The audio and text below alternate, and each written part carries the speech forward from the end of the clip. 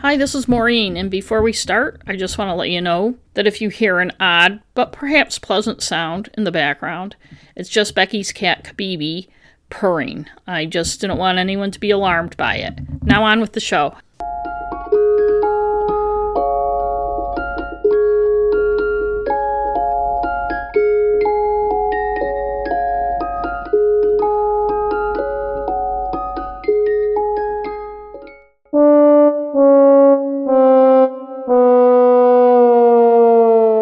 Hi, this is Maureen Milliken.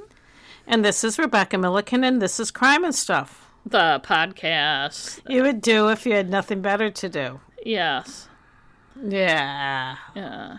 So, do you have any Why updates? am I so out of it? I do. I have a couple updates. But first I want to... I guess it's not really a peeve, but, you know, we've talked before about cliches on true crime shows and stuff. Yeah. And I was just... I've seen at least two where people have said, you know, this is the kind of place where no one locked their doors. Yeah. And then there's no forced entry. And the police are like, well, that means that she obviously either knew the person or let someone in. And I'm like, especially in a place where no one locks their doors, but just in the normal course of life, are your doors locked 24 hours a day? I know. Like, not that I want to invite burglars. I guarantee you there's nothing in my house that you would want to take. But if I'm sitting in my house during the day, my doors aren't locked. Well, my one door that works isn't locked, you know? I know, yeah. Oh, well, why don't you just tell everybody? I know. Yeah. Sorry. Well, that's why I prefaced it with, I don't have anything worth stealing. And also, I would be here, and do you really want to engage with me? You know, like I lock them when I go to bed at night, and sometimes they're locked during the day. Yeah, that's how I was. If I wasn't there, they would be more likely to be unlocked than if I was there. But it's the thing, like, that cops never say, well, maybe she just didn't lock her doors. And then half the shows, people say it's the kind of place nobody locks their doors. I know. But anyway, so it just bugged me. I guess it's just a cliche bugging thing. So do you have any updates? I do. Ooh, okay. As I mentioned last time, I think it was last time, maybe it was the time before. Who knows? It all runs together. Yeah.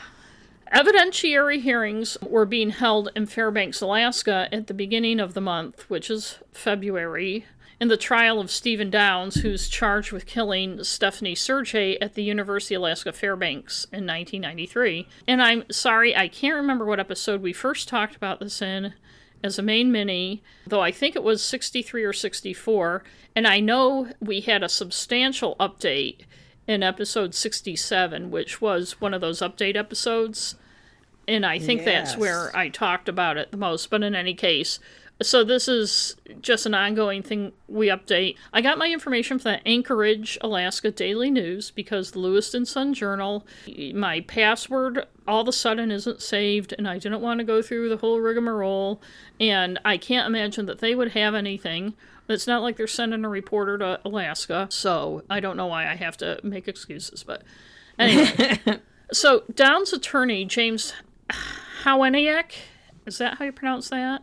Hawaniak, yeah. Yes. Says he wants DNA that was taken from Downs in Auburn when he was arrested in February 2019 excluded, and other evidence thrown out as well, because the search warrants are faulty. I mean, that's the most part. I mean, there's a lot of motions and stuff with this hearing, but I'm just going to boil it down. Fairbanks detective Randall McFerrin admitted on the stand February 3rd that the information in his sworn affidavit to get the search warrant was wrong. McFerrin said in the affidavit that a student who lived on the same floor as Downs in the dorm where Sergey was killed back then told police that Downs and his roommate owned guns, when in fact the student actually said he remembered Downs' roommate had guns, not Downs. McFerrin said at the hearing earlier this month, "It was an error on my part. I just remembered it incorrectly. I thought he'd mentioned both men had guns in their room." And he said he included that misinformation in his police report, and it was unintentional. Then, in 2009, when Downs' girlfriend at the time of the killing, Catherine D. Schweitz Lee, was interviewed by investigators about Sergey's murder, McPherson wrote in his search warrant affidavits that Lee said she didn't know whether Downs had a gun when he was at school and they were dating. But reading in court this month from a transcript from that interview with police in 2009, McPherson said Tuesday that Lee actually said Steve was into weapons, but he didn't have a gun. Police got a .22 caliber revolver from Downs' home on February 14th, 2019, the same night he was questioned by police and his cheek swabbed for DNA, right before he was arrested. And he told police he had bought the gun within the last 2 or 3 years from a man in Turner, Maine. And I can't remember, and it didn't say in the story, if they tracked that guy down or even tried to. But I don't know if the guy, would the guy have the same gun, like 30 years after killing somebody? Maybe. Howaniak said he hopes Superior Court Judge Thomas Temple will suppress statements made by Down in that interview in Auburn, Maine, on February 14, 2019, with McPherson and an Alaska State Trooper Sergeant. They played the interview at the hearing, and Down asks if he can have a lawyer present for the DNA collection, and then says he should probably have someone speaking on his behalf, and that he wants to get a professional to speak for him. Why didn't you just stop at that point? Howaniak asked McPherson at the hearing. He did not say, I want a lawyer, I want to stop. Please. I know. McPherson testified. He just kept engaging with us. And they always say that. It's like you have to know the secret code. Oh, come on. That people, they should pass laws. But anyway, Howaniak also asked McPherson about the dozens of alternative suspects police had developed over the decades, including a man whose sister told police nearly 20 years after the crime that her brother had confessed. A witness had said she'd seen someone who looked like that guy leaving the floor of the university dorm that night. So the sister said he confessed. Somebody else said she saw somebody who looked like him leaving the dorm. The guy had a history of violence towards women and had been recently serving time in prison for homicide. Interesting. And at one point, police even developed a theory that Sophie's killer may have been in law enforcement. And police arrested Downs after tracing him through an aunt's DNA on a genealogy website. A genetic marker that was carried on Downs' mother's side of the family linked him to semen found at the crime scene in Sophie Sergei's vagina. Ugh. No other physical evidence from the crime scene has been linked to Downs, including fingerprints that were collected at the time. Howaniak said, and cops said in the affidavits, DNA evidence could only be used to prove that Downs had sex with her, but couldn't be used to prove he raped her or killed her. Downs is charged with sexual assault and murder in connection with her death, which happened on April 25th, 1993. Sophie Sergei was 20, of Pickett's Point, Alaska, and was staying in a friend's dorm room at the University of Alaska in Fairbanks. And custodians found her body in a woman's bathroom. She'd been shot in the back of the head with a .22, stabbed in the cheek and eye, stuck with a blunt instrument, gagged with a ligature, and shocked with a stun gun. God. The medical examiner concluded the cause of her death was the bullet in her head. All the articles on these recent hearings said they were expected to continue through the week, but the information I got was from a Tuesday one, and I couldn't find anything else. I have to tell you, the internet has really confounded me, both with this and my story, as you'll tell later. Aww. And also, just one other thing, kind of an update on a thing I said I was going to update a few episodes ago. I said that U.S. Rep. Cori Bush of Missouri was introducing legislation on coercive control in the U.S. House. Actually, though it is one of her priorities, what it really was, when I looked more closely at the story, it was just an interview she gave with the New York Times about coercive control and her experiences, and nothing has happened legislatively. Okay. And you have an update too, right? Yes, I do. This is from episode 92. It was about 2 rapists from Massachusetts who separately come to Maine to hide, and both were found years later. You have to listen to the full episode to hear all the details. This update is Ivan Keith was one of the rapists, and at the time of our episode, he still wasn't done. He had pled guilty to 2 of the charges of rape, and there were 2 more that he still hadn't gone to court for yet. And just a few days ago, it was reported that he pled guilty to the last 2 rapes that he had been charged with, which was, one was in Taunton. The victim was jogging on the track at Taunton High School. And the other one was from Easton, and it was a cleaning lady who came outside to empty trash or something, I can't remember, and he grabbed her and attacked her. So both of those, he pled guilty, has to serve for each one 25 to 30 years in prison. So he's going to be in prison the rest of his life. So that was my update. I saw him on the news the other night, and I said, that asshole, I know him. And Mom was like, what? And I think that's one of the few that they listened to. I think that was the one they listened to. Yeah, because their power was out. Or their cable was out. It actually wasn't out. They just didn't know how to fix it. Yeah, same difference.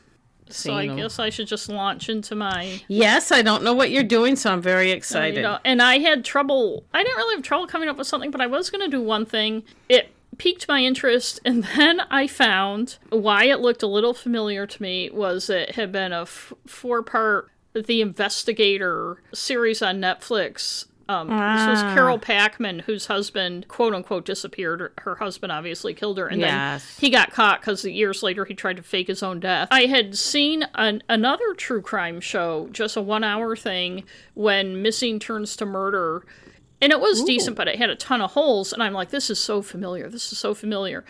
And then I found the one on Netflix. I ended up watching the whole thing, but I remembered how the reason I didn't remember it well was because the show was so bad. Because it's one of those, the guy is investigating and he comes up with stuff. I saw that one too. Right. He comes up with stuff that isn't new, like, in our investigation discovered the sky was blue, you know. And then they show him on the phone with somebody. Right. Is the sky really blue? Right, yes, exactly. Or, I just found out the sky is blue. And then they all go into their investigative room and write on a giant glass wall with markers about the sky being blue. So, anyway, that's kind of a long thing. Then I came across this kind of by accident. And I thought I'd do this instead. All right. Because unfortunately... It has not been widely written about. Most of the information I got is from a lawsuit that's been filed against the city of Louisville, Kentucky, Jefferson County, Kentucky, 7 police officers, and some other places that I'll cite when I get to, but that's where most of the information's from. Johnetta Carr was just 16, but she was anxious to get going on life. She'd already earned her GED, which, for those of you who aren't familiar, that's your high school equivalency. If you don't want to go through the whole 4 years of high school, or if you drop out or something, you take the test and get the equivalent of a high school diploma. And she was about to start taking classes to earn a paralegal certification. One note that might be a little off is that she, at 16, was dating a 36-year-old Planis Adolphe, a Haitian immigrant who drove a cab for Green Cab Company in Louisville, Kentucky, where they both lived. Her life was derailed at 9 a.m., October 23rd, 2005, when Planis was found dead in the parking lot of the apartment complex where he lived. This was Americana Apartments in Louisville. Planis was part of the tight-knit Haitian community in Louisville, and by all accounts, a very nice person. He gave free cab rides to neighbors at the apartment complex, which was described as diverse with a lot of immigrants, in an October 24, 2005 WAVE Channel 3 story. Wave. They appear to be the only one who covered his murder. He'd lived in the U.S. for 13 years, but his death only got a 2-sentence no in the October 26, 2005 Courier-Journal. Despite the fact his death was immediately determined a homicide, 3 people were eventually convicted. His name wouldn't appear in the Courier-Journal again until December 9th, 2020. More than 15 years. That's the day after Johnetta Carr's attorneys announced she was suing the city of Louisville and 7 of its police officers for wrongful conviction. The officers were Tony Finch, Gary Huffman, Terry Jones, Jim Lawson, Sean Siebel, Troy Pitcock, and James Hellinger. The suit asks for a jury trial, damages, and attorney's fees. For what happened in between in those 15 years, we have to rely largely on Johnetta Carr's lawyers. If nothing else, this is a great illustration of how little regard was paid by the media or anyone else to the homicides in the black community and their fallout. Well, a lot did happen in those 15 years, and when the curtain rose on it on December 8th, 2020, there was a lot to tell, including witness coercion, false testimony, Brady violations, and that perennial favorite, what they like to call in Boston, test-lying. That's when police give false statements. Yes. That's when police give false statements in court. But it's not perjury because, they're cops. There's a lot that can be said about the Boston Police Department, but this is not about them today we're talking about Louisville. So let's go back to 2005 and take a look at how Johnetta Carr, 16, ended up in prison for Planes Adolphi's murder and what happened after that. Much of the information, as I said, is from the thorough lawsuit filed by Lovey and Lovey, which probably is not how it's pronounced, but it's like of Chicago, who are representing. Lovey and Lovey. It's spelled Loevy, so maybe it's Lovey. Thurston Howell III. Well, that's all I can think of is Thurston Howell III and Lovey as her lawyers, but I shouldn't make fun. But anyway, keep in mind that what's claimed in a lawsuit is, quote, only one side of the story, as the Courier-Journal pointed out in its December 9th story on this. But I'll add something the Courier-Journal didn't, that lawyers are compelled to put facts, not conjecture or falsehoods in a lawsuit. It should be given more weight than maybe just some cop saying something to a reporter or something. And the other side has not said anything because it's a lawsuit. On the day Planes was killed, police told WAV3 TV that they wouldn't say how he was killed, but that it was a homicide and he wasn't shot. The WAVE Channel 3 story, written that day, is the only record from what happened the day he was shot. Kevin Winfield, a resident of the Americana Apartments and friend of Planes, said that he was woken up by fire trucks. He looked out the window and saw a body on the ground. At first he didn't recognize it, and then he realized it was his next-door neighbor, Planes Adolphi. Winfield didn't know anything about the murder, how it happened, who did it, but said to Channel 3, "It's hitting close to home. That's right across the street from me." Literally close to home. Yes. He said Planes normally kept his cab parked right in front of his apartment, and I think he means right in front of the apartment building because you can look at pictures. It's one of those kind of mid-century brick apartment buildings, like 3 stories with windows, like kind of like an unexciting college dorm type building, and with a little bit of grass and then a parking lot. But anyway, the cab wasn't there, even though Planes' body was. And as I said earlier, Planes helped out his neighbors. Quote, "He'd give you a ride if you needed it," Winfield said, because he owned his own cab. He was a very nice person. The cab was found by police with its hood ajar in another neighborhood about 6 miles away later that day. It wasn't the first time a cab driver had been killed at the apartment complex. Channel 3 reporter Jeff Tang, who wrote the story, pointed out that in 2002, Haitian-born cab driver Eddie Papat was murdered there. That case was still unsolved in 2005 when Planes was killed. If it was ever solved, I can't find the information on the World Wide Web or on newspapers.com. Which doesn't mean it wasn't, it just means nobody reported about it. But it probably wasn't.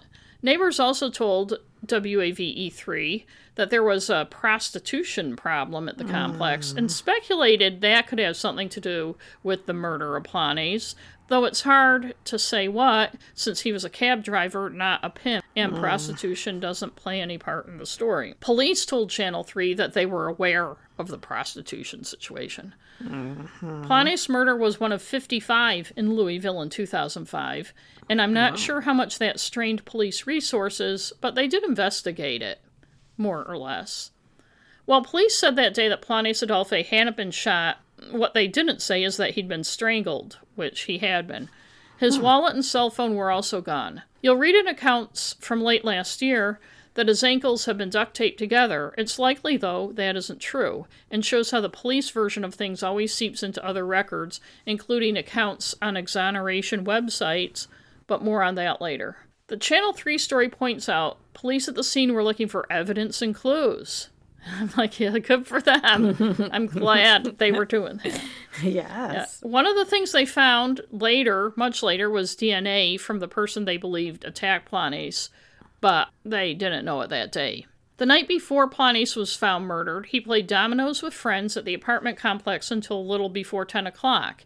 He and Johnetta had been dating for about 2 months, but it was very casual. They didn't live together, and she didn't visit him there that night. At around 10:30, he took a trip to the Value Mart grocery store. Police found a receipt time-stamped at 10:47 p.m. in his pocket. Sometime after that, nobody's sure when, he was murdered. A resident of the apartment complex called police around 9 in the morning to say that someone was lying on the ground outside of the building. Officer Tom Goines arrived at 9:18 to find Planes lying face up on the ground. He called the EMS, who rushed to the scene and pronounced him dead.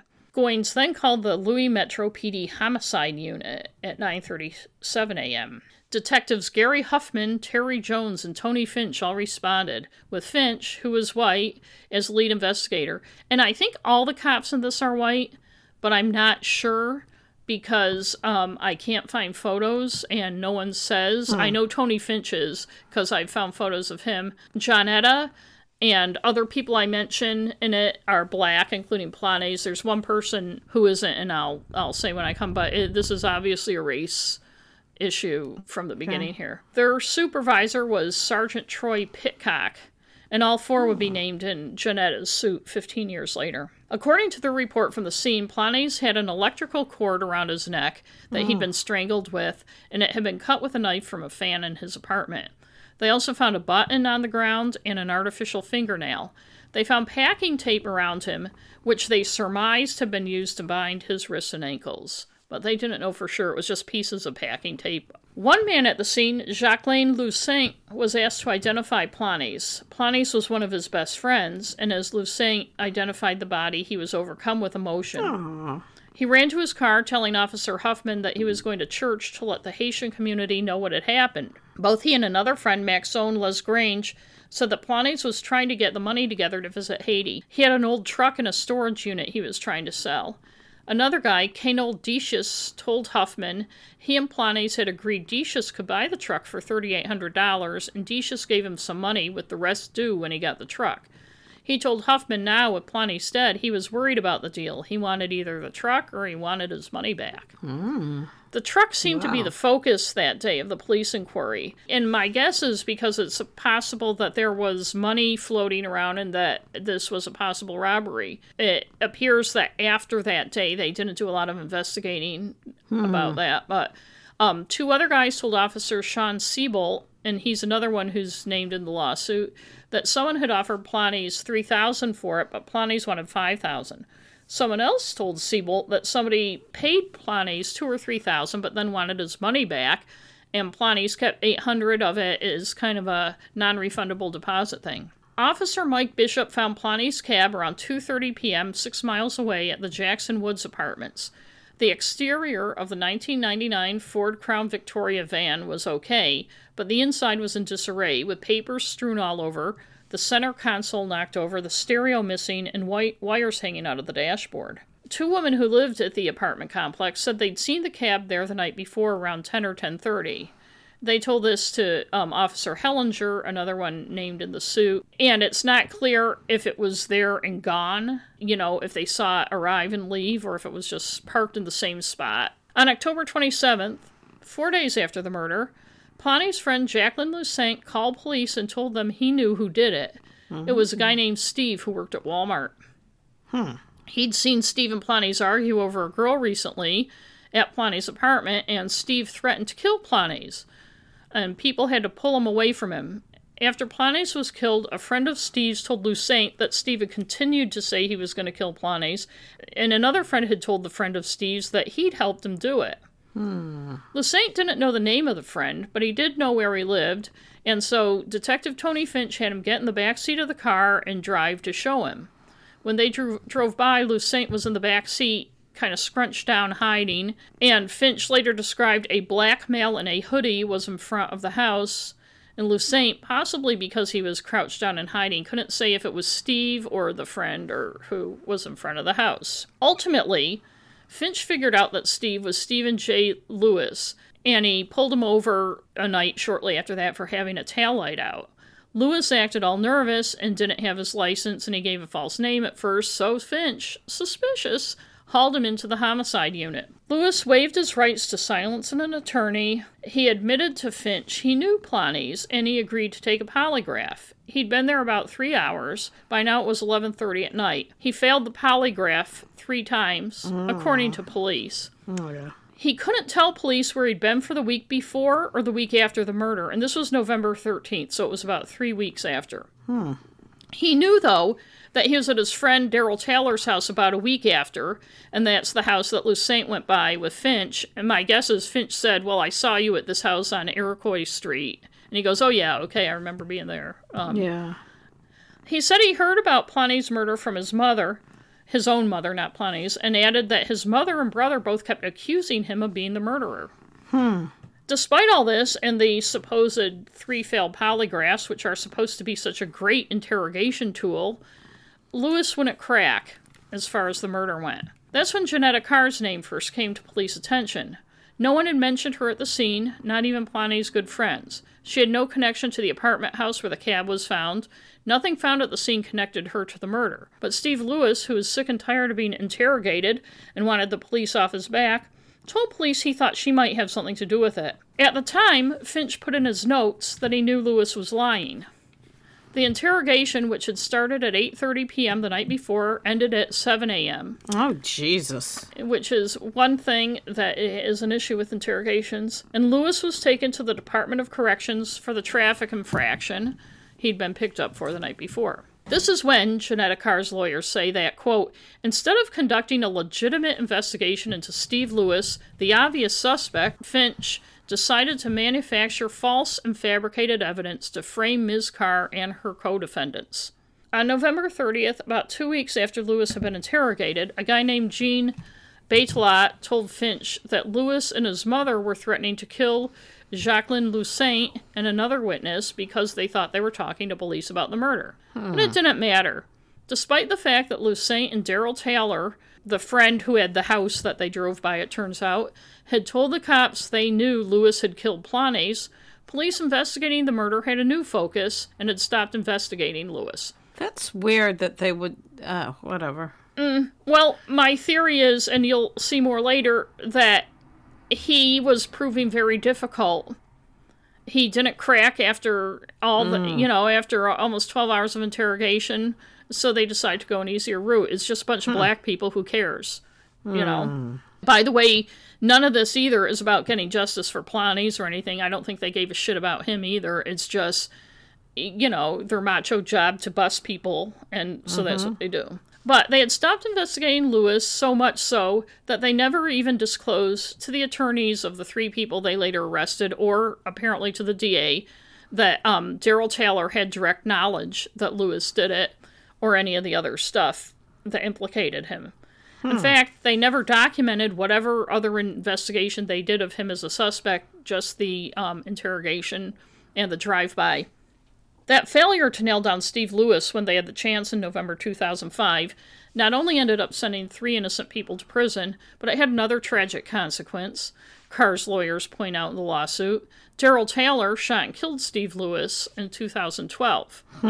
Some other evidence that the police decided to keep to themselves as they continued to put a fake case together includes the fact that Plany's cell phone was stolen in the attack and never recovered. But phone records show someone continued to use it afterwards, including making numerous calls to Florida and Los Angeles. These calls were never looked into, and none of this information was ever disclosed. Wow. But one thing's for sure, the 3 teenagers who were later charged didn't know anyone in those states and didn't make those calls.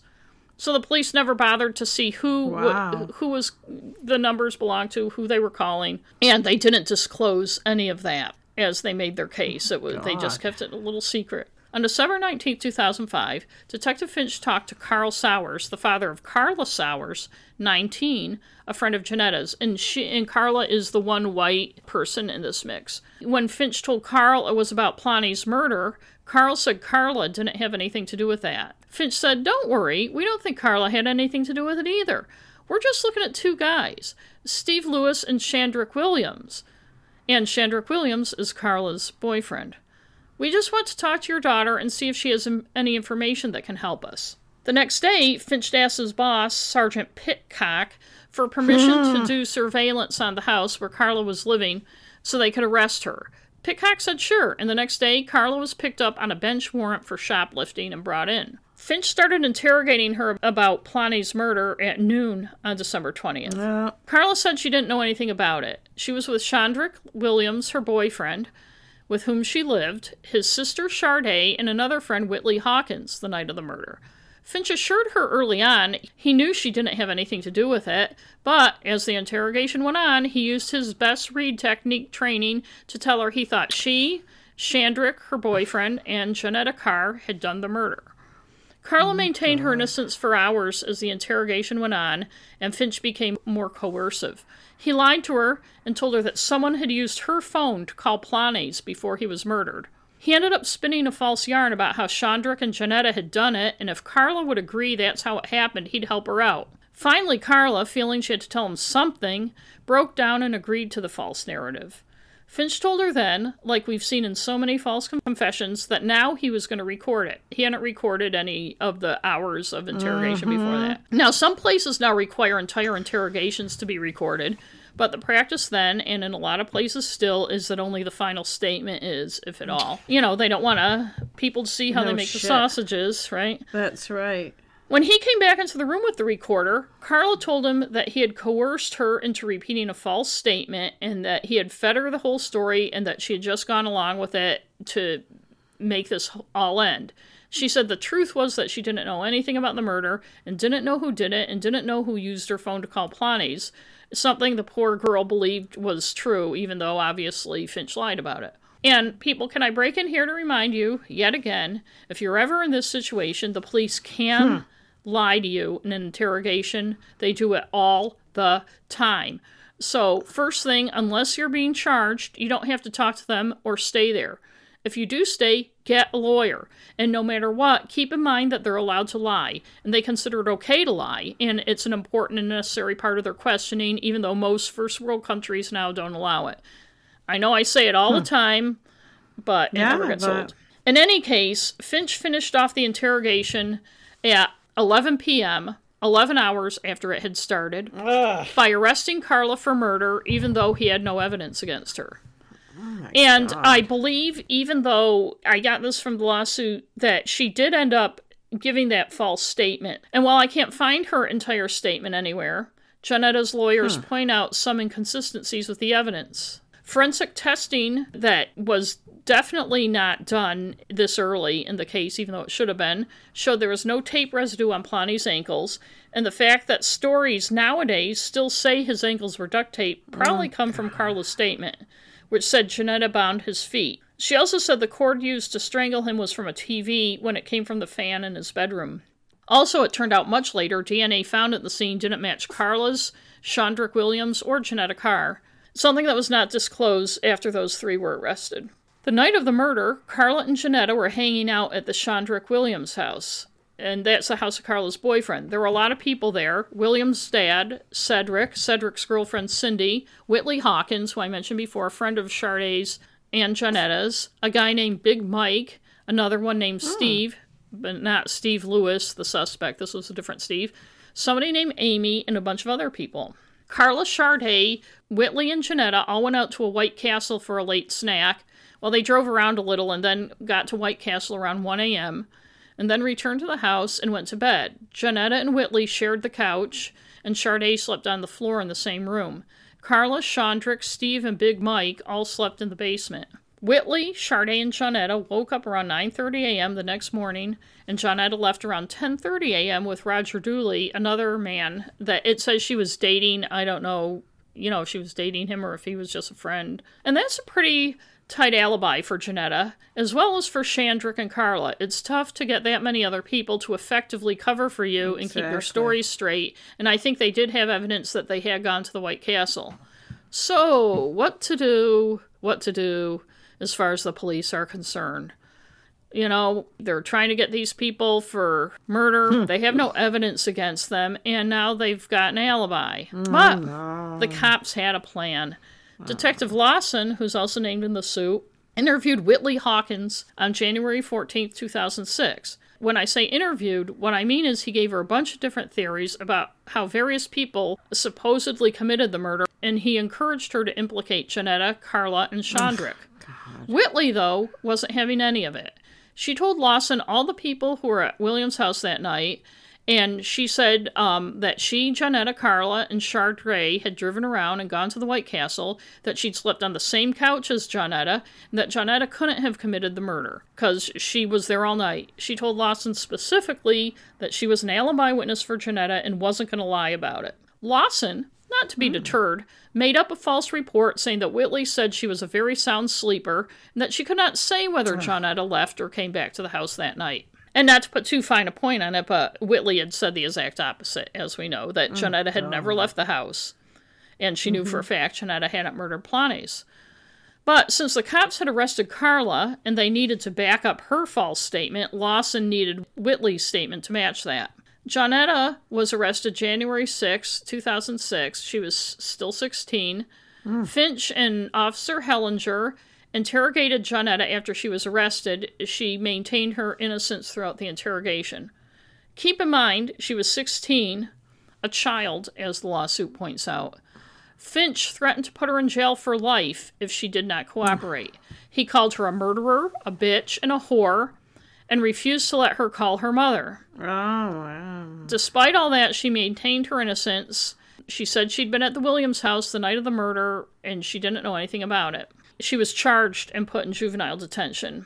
She was 16, so too young to put in jail. Finally, on March 15, 2006, Finch got around to sending the physical evidence to the Kentucky State Police for examination. And at this point, Carla, Johnetta, and Shondrick Williams had all been arrested and charged and were put in jail.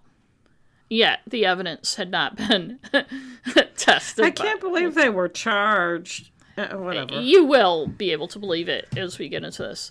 So on March 15th, he sent the evidence to the Kentucky State Police. He got the results back on September 29th, 2006. And let's take a look at the results. DNA from the cord used to strangle Planes was a mixture, and some of it was likely his. In other words, it couldn't be excluded as his according to the testing. But you know who could be excluded according to the testing? Johnetta, Shondrick, and Carla.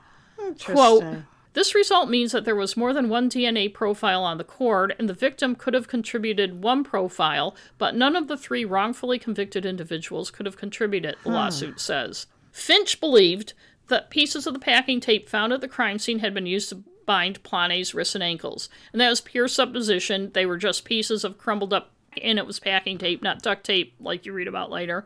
Since he believed that, it was in Carla's false statement that it had been used. Exactly. But forensic testing revealed that there was no adhesive residue on Planes' ankles, and the fact that recent articles and even a couple summaries of this case on exoneration websites say that his ankles were duct taped is because this information was never introduced. Carla's false statement is still what people think happened in a lot of cases. Forensic testing also showed that a scraping from Planes' left wrist was inconsistent with the tape that was found at the crime scene. The scraping had off-white adhesive that was different than the gray adhesive from the pieces of tape found at the scene, so it was from something else. The DNA found on the artificial fingernail at the crime scene contained an insufficient amount for analysis.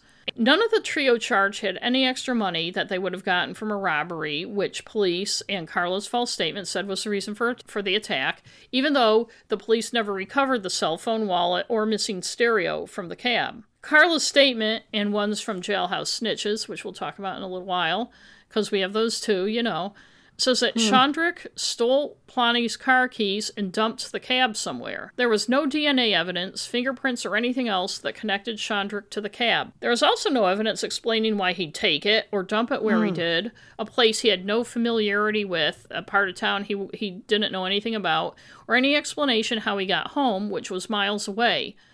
And, remember, 2 residents of the apartment complex said they saw the cab there around 10 p.m. that night. So not only was there absolutely no physical evidence at all to tie any of the 3 to the crime scene, a lot of it didn't match the false statement Finch picked up for Carla. But now it's September. These guys have been in jail, charged with this murder for 9 or 10 months. So, what to do? One thought I had is that if you follow the evidence, you don't have to get into a pickle like this. But what do I know? Shit. And the cops could have said, whoop, our bad, let the kids out of jail, and use the evidence they had now to build a case around, I don't know, maybe Steve Lewis. But no, like cops all over America have for centuries, they doubled down. And like I said, what's a false conviction case without some jailhouse snitches thrown in? On November 16th, 2006, Finch put together a statement for inmate Lori Deckard. Johnetta supposedly confessed to Deckard that she'd been mad at Planes and used Carla's cell phone to call him. Johnetta later said she didn't know this woman. Then Johnetta got Carla to drive her and Shondrick to Planes' apartment. They got into an argument with him, then robbed him. Shondrick told Carla to get the cord while Johnetta found some tape. Carla, the statement again says that the cord was from the TV when it was actually from a fan. Carla and Johnetta taped Planes, then Shondrick strangled him. Then they grabbed his cell phone and keys and inexplicably dragged him outside. Shondrick took the cab and dumped it somewhere, and Johnetta and Carla left in Carla's car. The lawsuit says Finch forced Deckard to go along with the false statement, but doesn't elaborate on how he forced her to. It was the third one he'd managed to get so far in this case. Inmates April Sharp and Dana Lauder gave statements against Carla in February and March. Those two were used when grand jury time came around in April, before the evidence testing came back, of course. Finch did some classic test lying before the grand jury. And again, someone needs to explain to me why cops hardly ever get nailed for perjury on this stuff. He presented Carla's... Shit. Yeah, I know. He presented Carla's statement as well as the two jailhouse snitch statements that purportedly backed up Carla's story. On April 27, 2006, a grand jury returned an indictment against Johnetta, who was charged with 1 count of murder, 1 count of burglary, 1 count of robbery, and 1 count of tampering with physical evidence. Carl and Shondrick were also indicted. And the reason that this story is more about Johnetta than those two is because she's the one I have the information on. And you'll see more why later. Shondrick is still in prison. I'm not sure whether Carla is or not. I couldn't find anything out. By the way, Deckard's statement wasn't the first false jailhouse snitch statement that Finch got for the case, but it wasn't the last either. In January 2007, he fabricated a statement from jailhouse informant Raymond Jeffries implicating Shondrick Williams. So now he had jailhouse snitches corroborating Carla's false statement. Needless to say, Johnetta, Carla, and Shondrick all said they never confessed anything to any of these inmates because they didn't have anything to do with it. The lawsuit says, this pattern was not by chance, but rather part of a larger pattern of fabricating false statements for jailhouse informants that existed for decades within the Louisville Police Department to frame innocent people for crimes they did not commit. And more on that later. As Jonetta's case neared trial time, the fabricated evidence against her stacked up. There was Carla's statement with jailhouse snitches backing it up. There was Jonetta's own jailhouse snitch with her false statement. There was the false statement about Jonetta's alibi that Officer Lawson had cooked up when Whitley Hawkins wouldn't let go of the alibi. The police never disclosed the physical evidence and phone records that excluded Johnetta. They never disclosed Whitney Hawkins had a different story than what the false statement that the Lawson made up said. They never disclosed they had another suspect, Steve Lewis, but abandoned that investigation once they got Carla's false statement. The prosecutors told Johnetta that they planned to pursue the death penalty against Williams. Oh, my God. They said they wouldn't accept guilty pleas from any of the 3 defendants, the implication being Shondrick could avoid death row by pleading guilty, but they wouldn't accept guilty pleas from any of the 3 defendants unless they all agreed to plead guilty. And I got this from the National Registry of Exonerations, which has a summary of the case. And if any of you are wondering what the point is of that threat, it's that if they plead guilty, they don't have to go to trial. A trial would have possibly, but not necessarily, dismantled the corrupt house of cards that had been built. Also, once you start presenting all this false stuff at trial, once found out, the penalties theoretically are a lot worse for the prosecutors. And also because of discovery, even though they held back all that evidence, again, the penalties would have been more if they got found out, and some of it may have come up. So they were better off having them all plead guilty and not having to, letting them get their day in court. And by the way, there's no information I can find anywhere on who her lawyer was or who represented the other two. My best guess, it was a public defender who didn't have the resources to find out if any of the stuff was true. Johnetta took an Alford plea in May 2008 to second-degree manslaughter, conspiracy to commit robbery, and conspiracy to commit burglary and tampering with physical evidence. An Alford plea, for those of you who are unaware, is that the defendant maintains innocence but acknowledges there's enough evidence to convict. So it's the same thing as a guilty plea without admitting guilt. Quote, the false and fabricated evidence against her seemed insurmountable, and the defendants conspired, and by the defendants, this is the lawsuit, they mean the cops, conspired to withhold their egregious misconduct, the suit says. And by the way, if you enter an Alford plea or plead guilty, you can't appeal. Johnetta had been incarcerated in juvenile detention in the 2 years and 4 months since she had been arrested. She was sentenced to 20 years in prison as an adult. At some point when she was in prison in Otter Creek Correctional Complex, she was called into the office, and a jailhouse informant, the implication is that it's Deckard, who Finch pressured into making up the fact Johnetta confessed to her, but the National Registry of Exonerations doesn't say who it was. The informant told Johnetta that the police had told her to lie and say that Johnetta had confessed. The informant said that she would write a letter on Jonetta's behalf, although it's unclear if she did or who she was writing to. Quote, "I didn't know her before I went to jail, and I really didn't know her while in jail," Johnetta said. "So many lies were told on me. It's not clear if this is why she was released from prison on December 19th, 2009, after serving 18 months beyond the 2+ years she'd been in juvenile detention. If there was some awareness, though, that her conviction was false, no one was saying anything about it. She then had to serve 10 years of parole. For anyone who thinks that that's a cakewalk, her sentence and the parole, keep in mind, first, that she's innocent. And second, once you have a conviction, any felony conviction, it affects your future in every possible way, from finding housing, to getting a job, to taking out loans, to getting student aid. In Kentucky, up until December 2019, people who had been convicted of a felony couldn't vote. You still can't, in Kentucky, get a professional license or certification or serve on a jury if you've been convicted. So, among other things, Johnetta, even though she was out, couldn't pursue the plan she'd had at 16 of becoming a paralegal because you can't get a professional license. Many of these laws, by the way, came about as a way to suppress black people and other people who aren't white, indigenous, Latino, who make up a disproportionate amount of those incarcerated. I'm not going to get into a whole history lesson now, but I think it's important to note that, as we've said before, black people are more targeted, laws are used against them or created to make them a bigger part of the, quote, crime rate, unquote. And remember several episodes ago when I told the story about the guy in Lynn, Massachusetts, who was sitting on his own porch having a beer and ended up being arrested and charged with resisting arrest and a bunch of other things, that if he'd been a white guy sitting on his porch drinking a beer, none of which would have happened.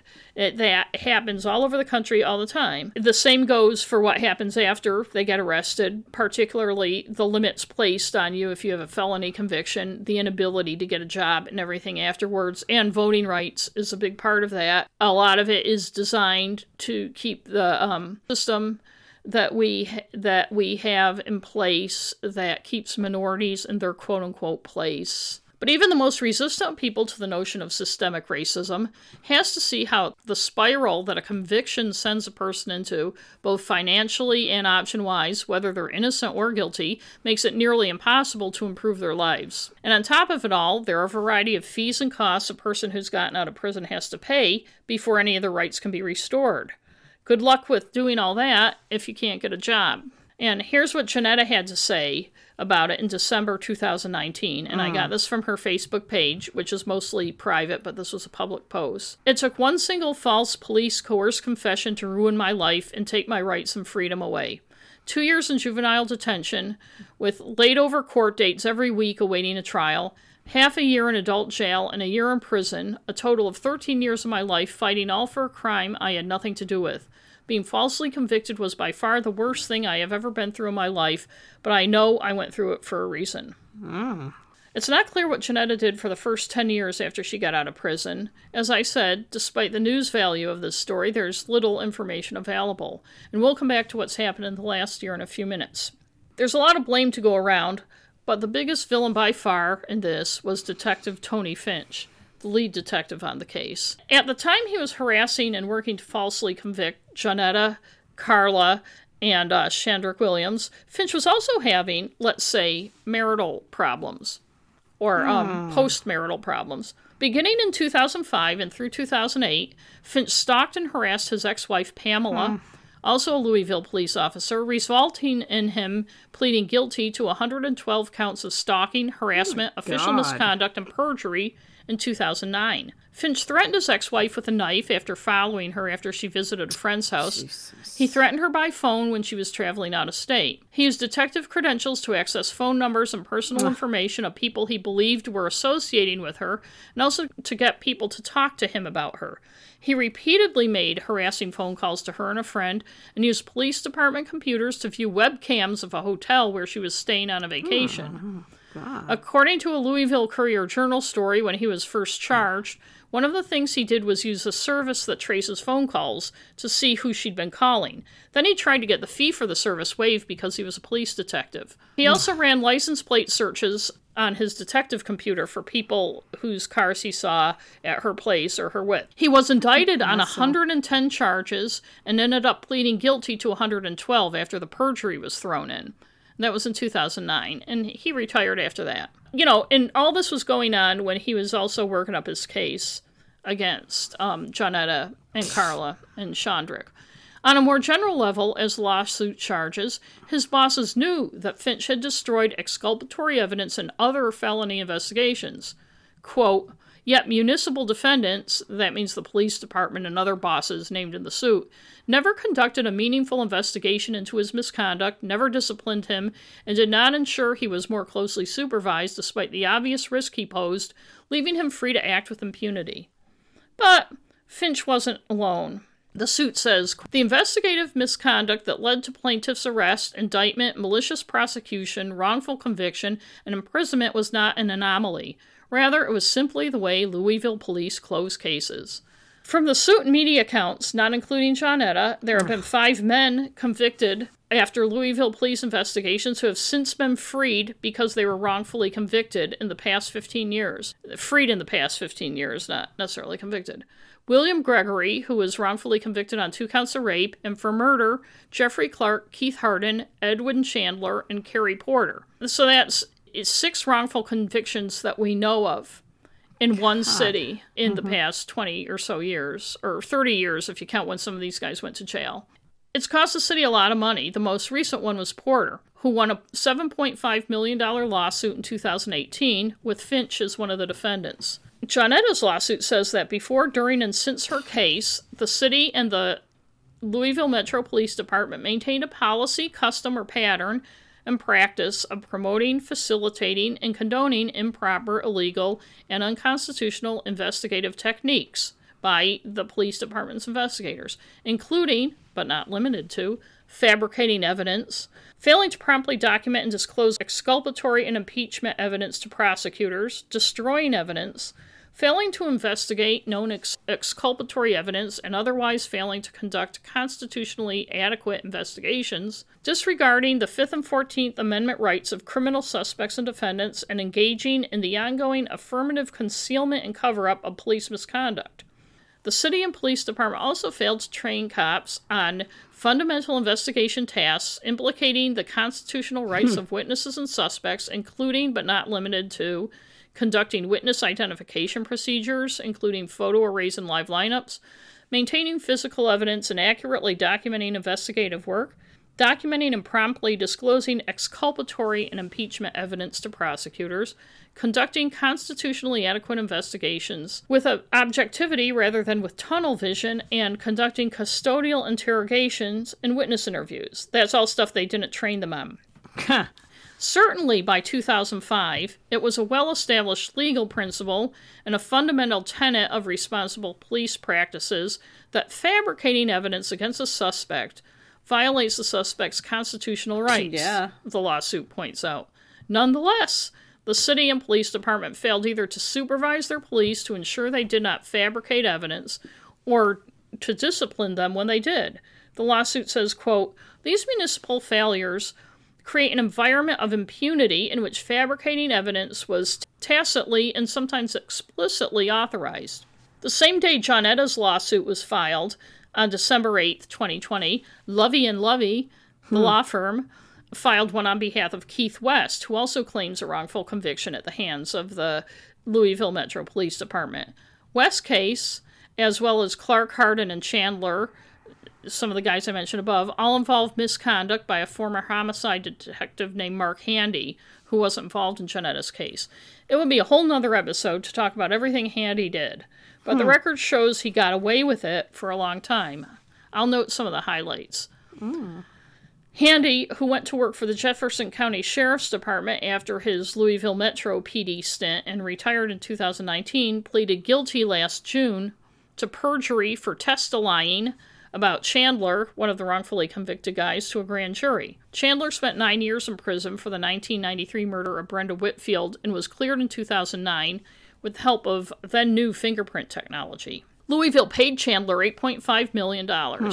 In that lawsuit, Chandler's lawyer showed that Handy fed Chandler facts to use in his coerced confession, facts that weren't publicly available, and they taped over surveillance video that might have pointed to the real killer. Jeez. Handy was indicted in 2018 for not only lying in Chandler's case, but also for tampering with physical evidence in West's case. It was another taping over stuff thing.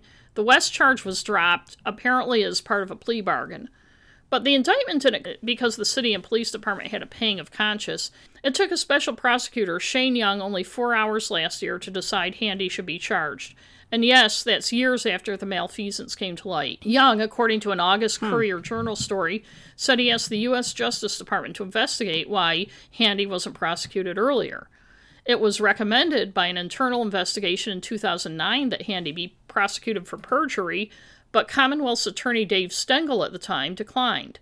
The issue was later reviewed by the U.S. Attorney's Office, which also declined, and by Stengel's successor, Tom Wine, who in 2016 said there wasn't enough evidence to win a conviction. Please. The Metro Council, I assume that's the Louisville City Council, in 2018 voted to ask then Kentucky Attorney General Andy Brashear to appoint a special prosecutor, and he assigned Young, who was the Hardin County Commonwealth attorney, to the case. 2 months later, the grand jury indicted Handy, the Courier-Journal reported. Unfortunately, that story was in August, and it said a trial had been set for October of last year, and I can't find anything else on the Courier-Journal's website about it. WTF. But the last story about it was he just wanted probation, and they were saying he should serve some jail time. You know, he wrongly convicted and sent at least 3 men so far to prison for crimes they didn't commit. I think he could serve a little jail time. I don't know if he has or not. In any case, Handy was the lead detective and 2 other of the wrongfully convicted guys I mentioned earlier, Hardin and Clark, who were convicted in 1992 of killing Rhonda Warford. In that trial, Handy testified that Hardin admitted sacrificing animals as part of a satanic ritual and later decided that he wanted to, quote, do a human. You know, that was during the satanic panic, so get a false confession on that. As the wrongful convictions came to light and went back to court, a judge ruled in 2016 that Handy wasn't credible, citing his misconduct in the Chandler case and other cases. The judge granted a new trial for Hardin and Clark, who had served 22 years in prison. They were granted a new trial, but they were not retried. It was dismissed. In all of the false conviction cases that have resulted in exonerations in Louisville, the cops, whether Handy or someone else, fabricated confessions or witness testimony, coerced people into lying, destroyed evidence, and more. William Gregory, one of the other false convictions, the one who was convicted of 2 rapes, also won a lawsuit. He had served 7 years on 2 rape counts before he was proven innocent. In his case, 2 detectives in 1992 fed him information he couldn't have otherwise known, then got him to make a false confession. After Handy falsely told him he'd failed a polygraph, he techniqued him into confessing. As with Gregory, Hardin, and Clark, Handy and others fed Chandler facts about the case that hadn't been made public to make his confession more credible. With Kerry Porter, another of the wrongfully convicted men, he's the one who won the 2018 lawsuit and got $7.5 million. Officers, including Finch, fed jailhouse snitches information about the crime and withheld information that one of the snitches was a longtime paid informant for the police department.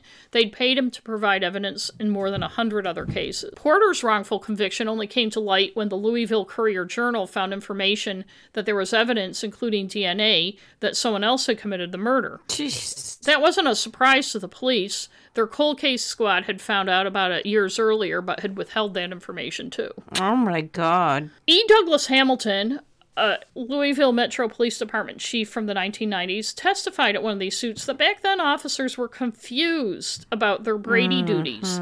But despite all the lawsuits, the city and police department never did anything to train them on their Brady duties or make sure they got it right.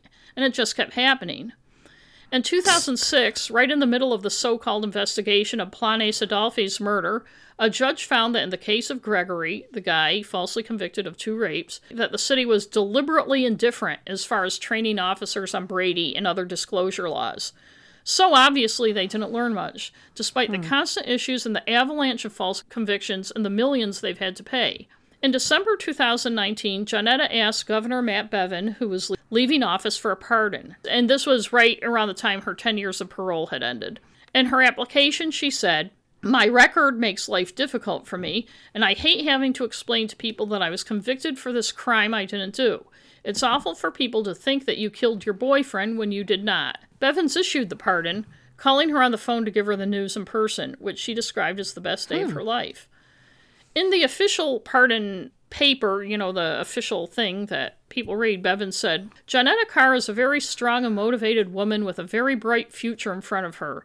I am confident that she will contribute in powerful ways to society as a whole and to her community." Then he said, "God clearly has his hand on her." Oh, God. He's described as a devout Christian. Okay. He didn't acknowledge the false conviction, which by that time had been talked about publicly and she made no secret of. Not being a devout Christian, I can't speak for what he means there about God having his hands on her, but I'd say having your life destroyed by a false conviction has very little to do with God and a lot to do with man being corrupt, racist, and incompetent. Mm-hmm. He didn't pardon Carla Sowers or Chandrick Williams, who's still in prison, though it's not clear if they asked. The Louisville Courier-Journal, quote-unquote, uncovered that Bevins had issued 428 pardons and commutations in his final weeks in office in 2019. A lot of those were for people who just had drug offenses. Kind of a blanket if all you had was a drug offense, pardoned. A lot of the focus of the coverage seemed to be on the criminals that were going to be back on the streets, making everybody nervous, rather than why the pardons were issued. Granted, I didn't read all their stories, although the December 20th, 2019 story that mentions Johnetta says, "What reporters found were several recurring themes in Bevin's orders, including alleged court injustices, forgiveness for poor decision-making, recognition of offenders with strong family ties, and redemption through service to communities." But a pardon doesn't erase a false conviction. So a year after that, last December 2020, Johnetta filed her lawsuit. And like I said, she wants a jury trial. I'm a little confounded that in the months since Johnetta filed the suit and her pardon, no one has done a profile of her or spent much time looking at her case. CNN also did a pardon story, and she told them, "That phone call from Bevins changed my life. That nightmare's kind of over," she said. The CNN story noted that the incarceration rate in Kentucky is higher than the national incarceration rate, getting its info from the Prison Policy Initiative. Kentucky also has the second highest imprisonment rate for women, according to the Bureau of Justice Statistics. I looked it up myself. Kentucky incarcerates 431 white people for every 100,000 residents and 1,411 black people for every 100,000 residents. So that's a 3.3 to 1 ratio. Susan Hopf, the director of the Kentucky Innocent Project, told CNN that they'd submitted summaries to Bevins of the cases they thought were the most deserving of a pardon or commutation. Quote, "I do think the pardon process was perhaps with more reason and care than people assume," Hopf said, because Bevins was being so criticized for the people he'd let out. Kentucky likes people in jail. They like to incarcerate them, especially if they're black. The Innocent Project clients who were pardoned, and the story didn't say how many of the people pardoned were Innocent Project clients, and I can't find that information anywhere, had shown, quote, "several decades of good behavior, either in institutions or on home release or parole." The Courier-Journal won a Pulitzer Prize for its series of stories digging into the pardons, and as it should have. It was a lot of work. But the ones I read didn't seem to question the wrongful conviction aspect much, despite the number of wrongful convictions the city itself has dealt with, and the articles on police corruption they've done. Because you have to wonder, how many of the convictions in Kentucky, particularly of black people, indigenous people, and other non-whites, are legit? You look at Carla Sowers and Chandrick Williams. They're as innocent as Johnetta Carr. And nobody's trying to pardon them or exonerate them or get them out, as far as I can tell.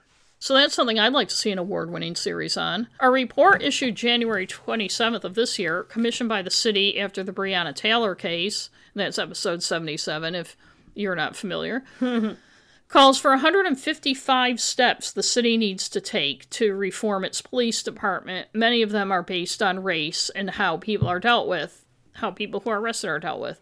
The Courier-Journal has reported on it, and I'll do an update maybe next episode once I have time to look at it. But I think that's a great place for the newspaper to start doing its own digging, not to tell them how to do their jobs. I'm just frustrated that there's so little, there is so little either in newspapers.com or on their website. Nothing about these kids. Some short stories about Carla Sowers, and that was it. And one when Johnetta was arrested, and then until Johnetta was pardoned in December 2019, and then nothing about her again until the lawsuit last December. But in the meantime, before they start doing their stories on that, here's something people can mull over. I know people are like, everyone in prison says they're innocent, or some of you probably still are. Maybe people in prison, maybe everyone in prison says that, maybe they don't, I don't know. But we do know that in America, Black people are arrested more, they're charged more, they're given longer and harsher sentences, and, at least judging from Louisville's wrongful conviction exonerations, which is all we have to go by, they're railroaded more, too. Here are the biggest things, according to the National Innocence Project, that lead to wrongful convictions. Eyewitness misidentification, improper forensics, false confessions, and informants and snitches. It doesn't say police malfeasance, but I have to believe that, at least in Louisville, that's a big part of it. The Kentucky Innocent Project website says, quote, while wrongful conviction statistics point out the weaknesses and shortcomings of the criminal justice system, its greatest strength is its ability to adapt. The system includes means by which improvements can be made. Systemic changes must be made in order to minimize the chances that an innocent person will be convicted of a crime and sent to prison for something they did not do. As unlikely as many people want to believe the conviction of innocence to be, innocent people have been sent to prison in Kentucky. Reform of the criminal justice system is necessary to prevent future wrongful convictions in the Commonwealth. Additionally, when an innocent person is convicted, the guilty party remains free to continue to prey upon society. Therefore, any reform must include the goal of identifying, investigating, and prosecuting the truly guilty individual. Johnetta plans to return to school, the plan that was interrupted in 2005. She told CNN, the only place I could find where anyone asked her, that she wants to pursue a bachelor's degree in criminal justice. On her Facebook page after the pardon, she wrote, God used what I went through to mark my destiny. The fight is over for me, but there are still thousands of people in America sitting in jails and prisons for crimes they are innocent of. To those people and their family members, please do not give up the fight for justice and your freedom back. But obviously the fight wasn't over for her. The pardon, like I said, doesn't keep her from having to explain to people that she was wrongfully convicted, not just pardoned of a crime that she, committed. On a Zoom news conference in December that her attorneys held to announce the lawsuit, Johnetta said, it's not okay to take people's lives for crimes they did not commit. It's not okay for police officers to commit crimes against people and have no accountability for their actions. I also want the families of anybody who's been affected by injustice due to the system who's watching this to not give up hope and to keep fighting for yourself and your loved ones. The truth will always come to light. I think she's a little optimistic. I don't think it will. But that doesn't mean that people shouldn't try harder. And it seems like sometimes they're just not trying at all. And that is my story. Well, thank you. Not only are the guilty people still out there, but which we've talked about, the cops or other people who are breaking the law and ruining people's lives are getting off without any kind of punishment. And I think maybe if some of them, if we took that more seriously, this would happen a lot less. But they can just do whatever they want, and then there's no repercussions for that. I agree. Like, it took like that Handy guy, they had to be hit over the fucking head before they did anything about him, and they still didn't want to because there were just so many wrongful convictions tied to him. And the thing is, when you think of how hard it is, some people probably think it's easy to get a wrongful conviction exoneration, but it's not. And like the Innocent Project, they get tons of requests and can only do a few. You think of how many people, this was just their practice of manufacturing evidence, of making shit up. Yeah, it's almost impossible to get your conviction overturned or to get a new trial. It's once you're in jail, it's very similar to our episode 29, Wicked Bad Chemistry, and then our subsequent talk about the state they don't have the desire to find out how many wrongful convictions there are, because that's going to open a can of worms, and they just don't want to deal with it. So it's easier to just pretend it's not happening, right? Or that it's one bad actor, when we know damn well that it's systemic. And this is at the very foundation of like Black Lives Matter. And when people talk about systemic racism, I know there's people out there who still don't recognize it or see it, but Black Lives Matter isn't only about police shooting black people. It's about how the white cops, in the case I talked about today, and so many others, just don't give a shit about the people. They don't even see them as people. And also the misogyny, too. Oh, yeah. Besides, that you can take a 16-year-old girl. In fact, not to go off on a tangent, but when that little girl in Rochester, New York, the 9-year-old, was cuffed and pepper sprayed by police a little while back, I read an article, I can't remember where, about how studies show that people don't see black females as their age. Yes. Like, remember how older. Yes. Like I say to you, whenever one of those things happens, why is it always a black girl that you see cops mistreating like that? No, it's true. There have been studies with... And when that little girl was treated like that, the cop was like, "You're acting like a child," and the little girl's like, "Well, I am a child," With Johnetta, she was 16 years old. Finch is calling her a whore and a bitch, and won't let her mother come. I feel like there also need to be laws that you can't interrogate a minor without a parent there. No. And how much did any of these kids understand their rights, that they didn't have to sit there and listen to this? Well, I think that not just a parent. I think without a court appointed representative. Yes. Because your parent still might not have your best like, I remember when I worked for a lawyer, kids that were in trouble with stuff, their parents would always want them to do stuff that might not be in their best interest. Right. Because they thought it was the right thing to do or something. Right. And the cops think the kids may not talk if their parents are there, and they would otherwise, whatever. But the bigger issue is the cops treated the justice system like it's their little playground. That's right. Acting with impunity, knowing that they were never going to get called on it, that they could just screw people over, and the amount of false statements and I know shit, and there's nothing, no accountability. No. And they know there isn't going to be, and even now, there isn't. And I know people say all the time, well, there's only a few bad cops, and there's mostly good cops. But when good cops let this shit happen, and it's not only in Louisville, Kentucky, read the Boston Globe, just Google Boston Globe police, and see what they've written recently about the testifying and everything else. Part of the issue is even the quote-unquote good cops think a lot of this is okay. They think lying in an interrogation is okay. I don't know in what... Yeah, the ways justify the means. Right. I don't know in what investigation world charging 3 people before you've even had the evidence tested is good police work. I don't even see how that's allowed. Like... Not just the police, but that's one reason. District attorney. That's one reason why the 7 police officers aren't the only ones being sued, because they were allowed, after all the signs for decades that they were fucking things up. Everybody just let it happen, and even now, cops aren't disciplined. They aren't. No. It has to be a really extreme case. Exactly. Just the fact, all that shit that was going on with his ex-wife while this was going on, I know. He shouldn't have even been doing cases. I know. And while he wasn't charged with it till, I think, 2008.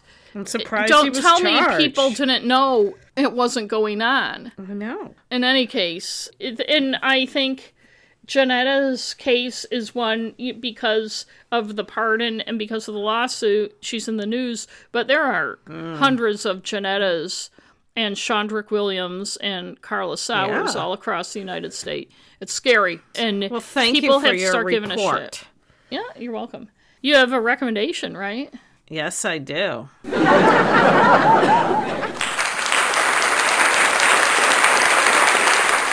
Oh, before I give my recommendation, I want to tell you that I watched all 4 episodes of The Lady and the Dale. I binged them, kind of. I watched them in 2 sittings. Is that what you're doing your recommendation on? No.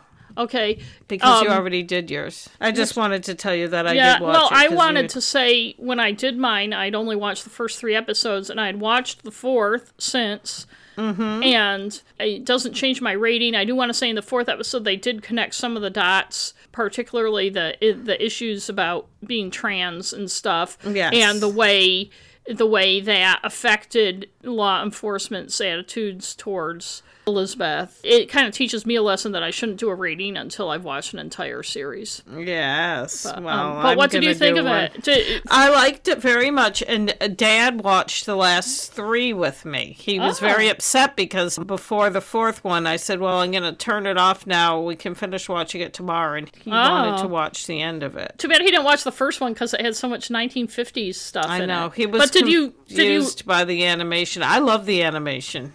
Did you agree with me that it was just so good? Yeah, I really liked it. I don't want to spoil too much for people who haven't watched it. In the 4th episode, that reporter in Austin who did the story on her, I don't want people to think that that's considered good journalism. Not that there shouldn't have been a story, but that I would never, if I were writing a story about someone's business, now I work for business publication, but as a newspaper reporter, I would not cold call them as the last thing. I would call them on go to their house and knock on the door. I would call them on the phone and say, I'd like to talk to you. I've been talking to people who work for you, blah, blah, blah, and I would like to talk to you.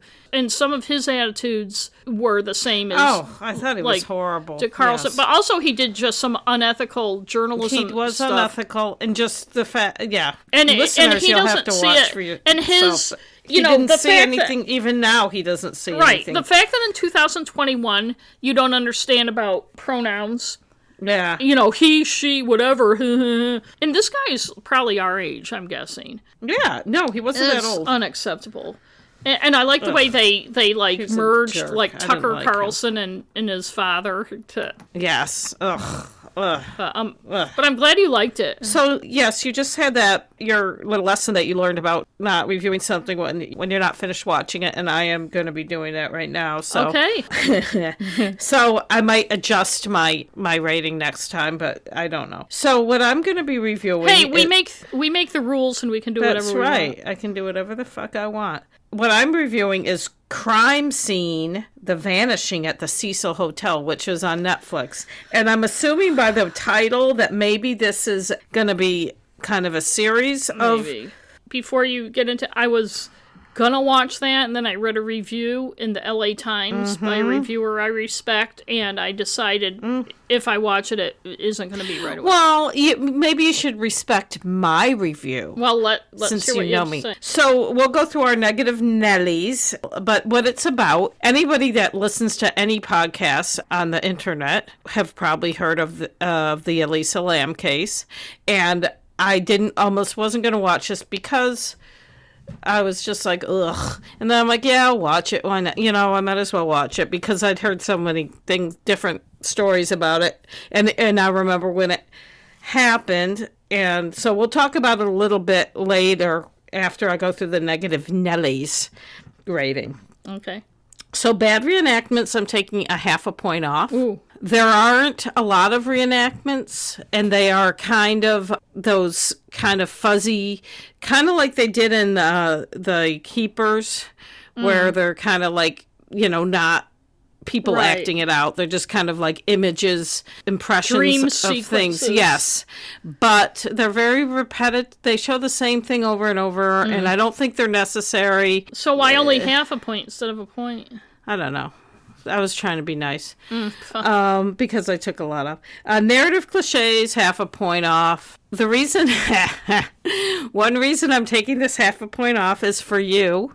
Oh, because there was a tea kettle whistling and tea being poured, and I thought that's actually the 11th.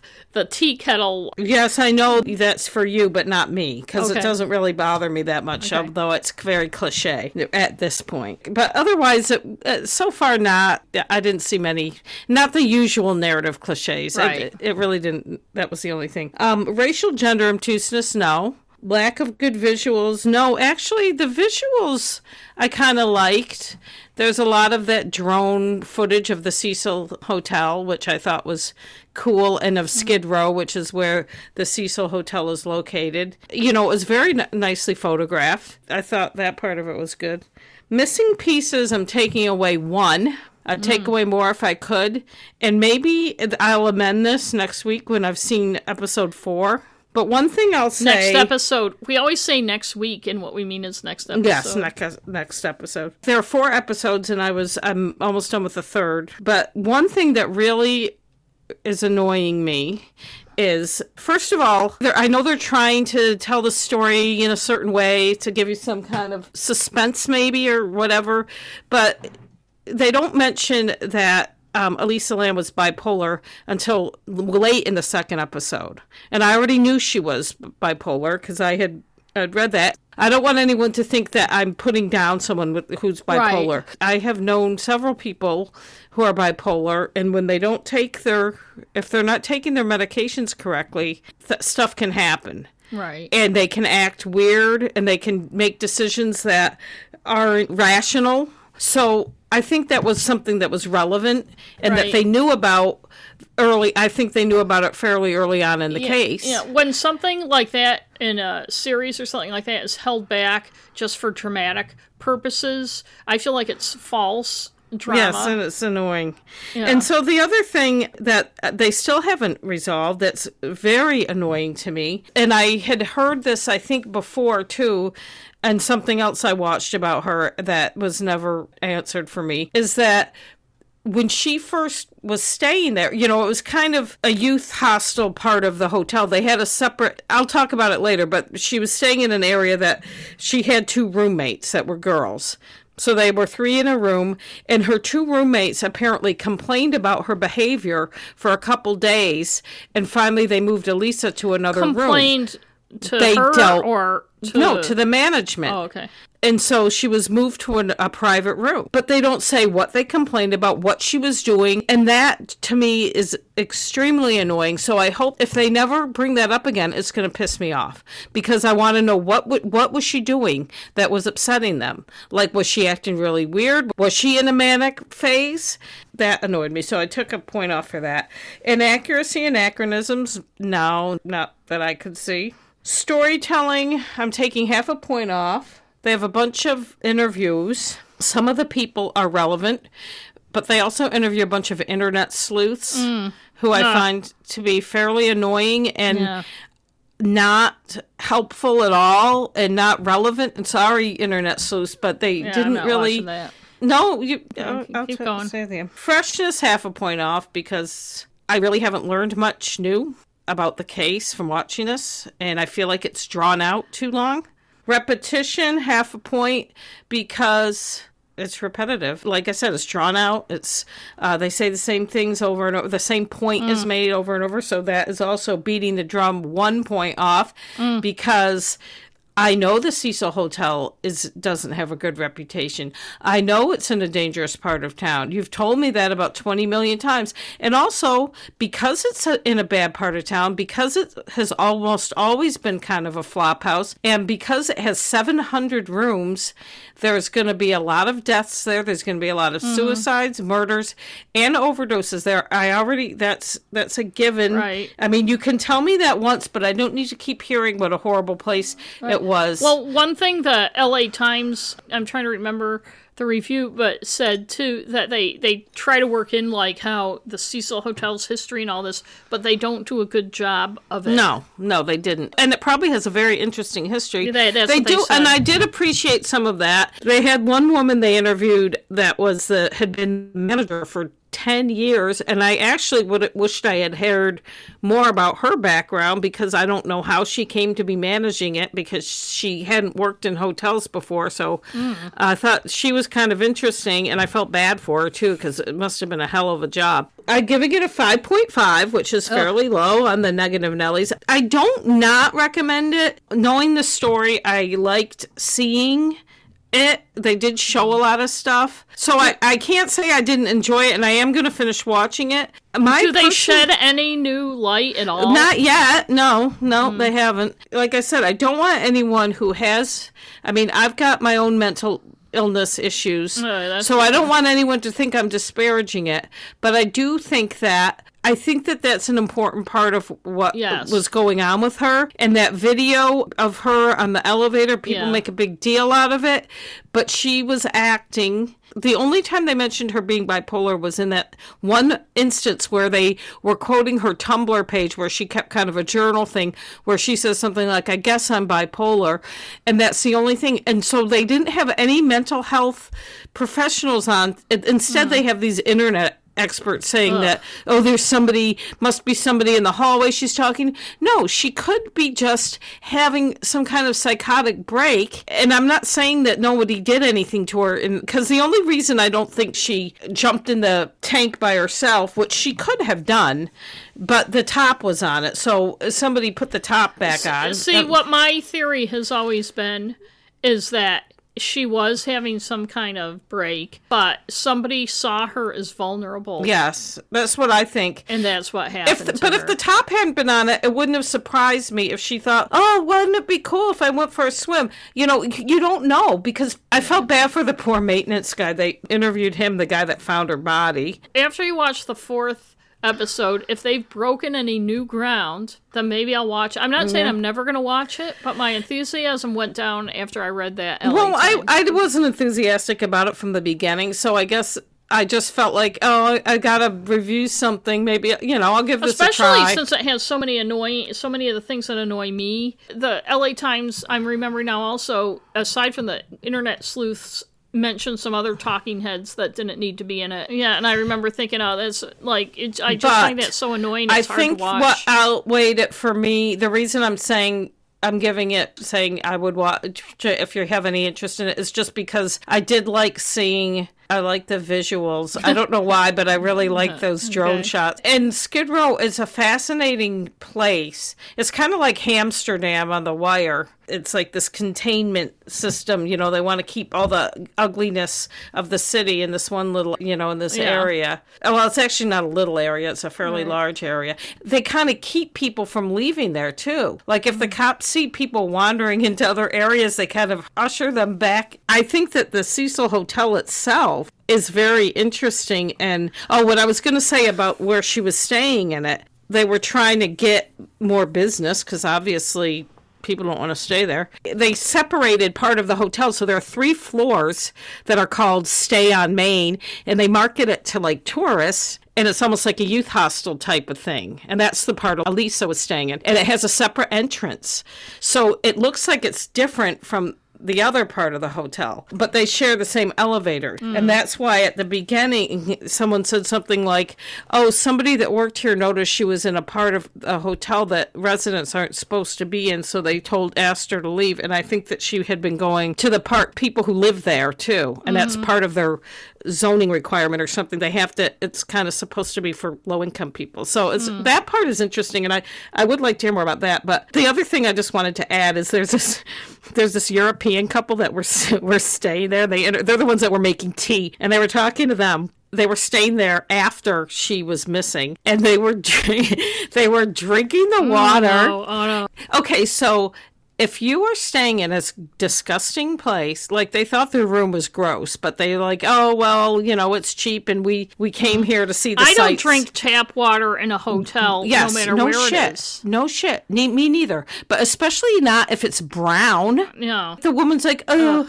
that was just, it tasted horrible. It's like, because you were drinking a dead body. Why do you keep drinking it then? For the listeners who don't know, her body was found in a water tank on top of the hotel that fed hotel's water system, and people started complaining about the water. Yes, and that is why they found her body. And that's how the poor maintenance guy found her. I do recommend it if you're familiar with the case. It is problematic. The reason I liked it is because I was able to see stuff. Yeah, I'll probably watch it. That's the only reason a lot of times I like to watch. At some point. And it will annoy you, but, So I have to wait for a time when I can deal with being annoyed. But I do feel bad for her poor parents and sister. I feel bad for her too. They had the press conference. Well, yes, I feel bad for her, but they had the press conference and they didn't speak. The guy said at the beginning of it, the cop or whoever who was running it said they're not going to speak, but they looked so sad. Yeah. They were so sad. Anyway, I guess we should. So I'm up next time. Yep, I don't know what I'm going to be doing. As usual. But I'm sure it will be interesting. If you like what you've heard, you can always review us. Yes, give us a good review. Yeah, give us a review. Don't tell us that we're not factual. Let's move on. We're so fucking factual, it should make people's heads spin. No shit. You know they what can't I'm saying? handle the truth. Right. God damn it. Fuck that. Anyways. Okay, well, you have a good night, and everybody have a good night.